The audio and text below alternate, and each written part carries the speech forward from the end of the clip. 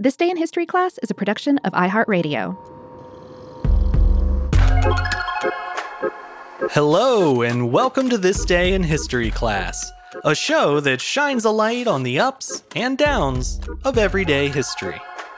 I'm Gabe Luzier, and in this episode, we're reflecting on a day when poor planning turned what should have been a fun event into a full-blown tragedy.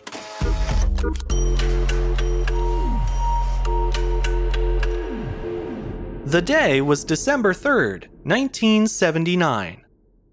At a concert for the British rock band The Who, 11 people were crushed to death by a crowd of overeager fans trying to get inside Cincinnati's Riverfront Coliseum.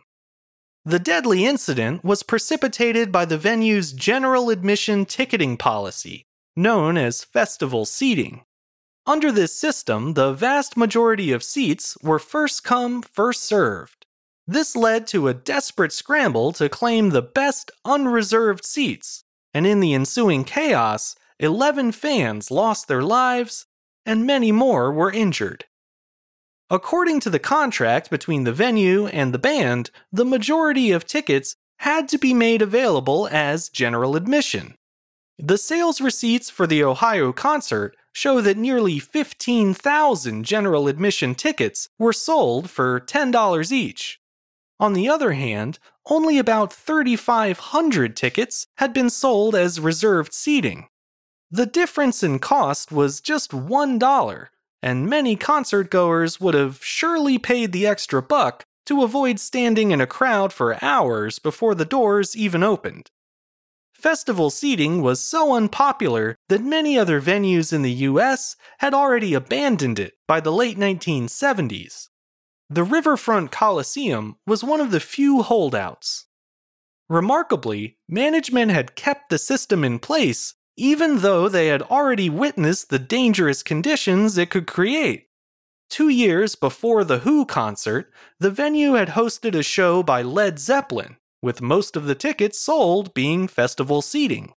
As expected, a large crowd began to form several hours before showtime, and eventually it turned violent. In the end, dozens of fans were injured that day, and 60 people were arrested. The Coliseum should have taken notice and done away with festival seating just as their peers had done, but they didn't. The Who concert on December 3rd, 1979 was scheduled to start at 8 p.m., with doors opening about an hour before that. However, since they weren't able to reserve good seats, general admission ticket holders had begun to gather outside the venue as early as noon. By 3 p.m., the crowd had grown so large that the police were called in to keep order in the Coliseum's plaza. It was a cold winter day in Cincinnati, and as the hours dragged on and the temperature dropped, the freezing crowd grew restless. At around 6:15, people at the back of the crowd began to push forward. This forced the people in front of them to do the same, and on until the people at the front of the crowd were finally pushed up against the locked glass doors at the Coliseum's west gate. One police lieutenant suggested that the concert promoters open the doors early for the safety of the crowd. However, he was told that there wouldn't be enough ticket takers on duty until 7 p.m.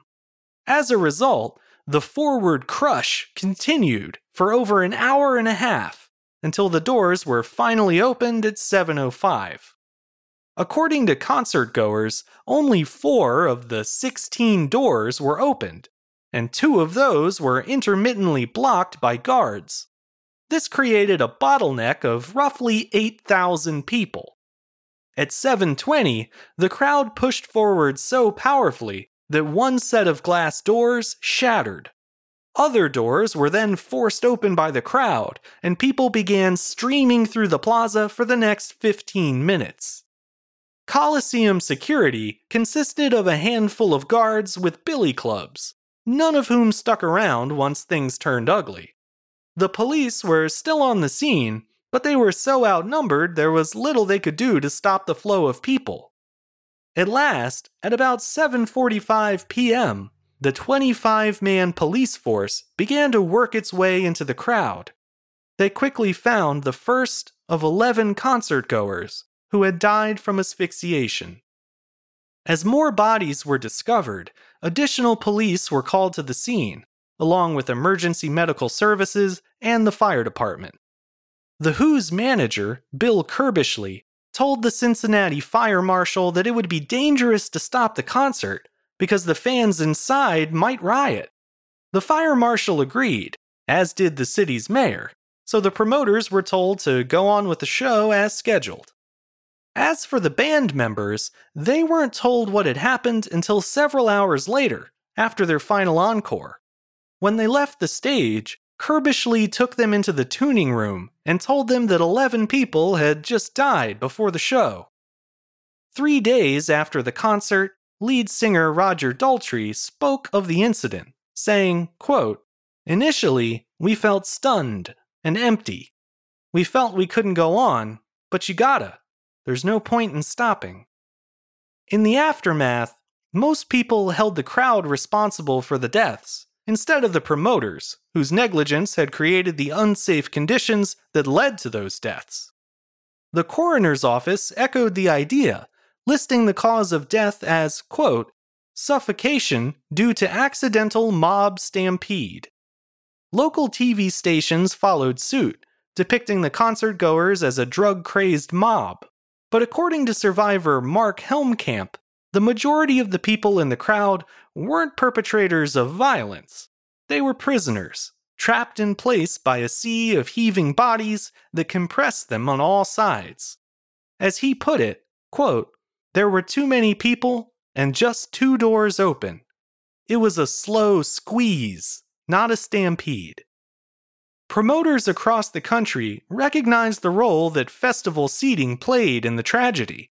The city of Cincinnati took their advice and quickly outlawed festival seating at all of its concert venues. That ban was eventually overturned decades later in light of improved crowd control measures.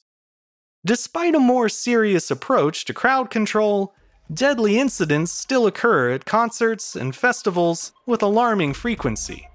In each case, they serve as sobering reminders that there are much worse things than having a bad seat. I'm Gabe Luzier, and hopefully you now know a little more about history today than you did yesterday. You can learn even more about history by following us on Twitter, Facebook, and Instagram at TDIHC Show. And if you have any feedback or suggestions you'd like to share, you can also write to us at thisday@iheartmedia.com. Thanks to Chandler Mays for producing the show, and thank you for listening.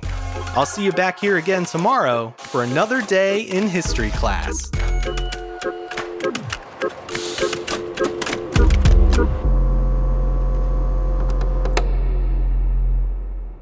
For more podcasts from iHeartRadio, visit the iHeartRadio app, Apple Podcasts, or wherever you listen to your favorite shows.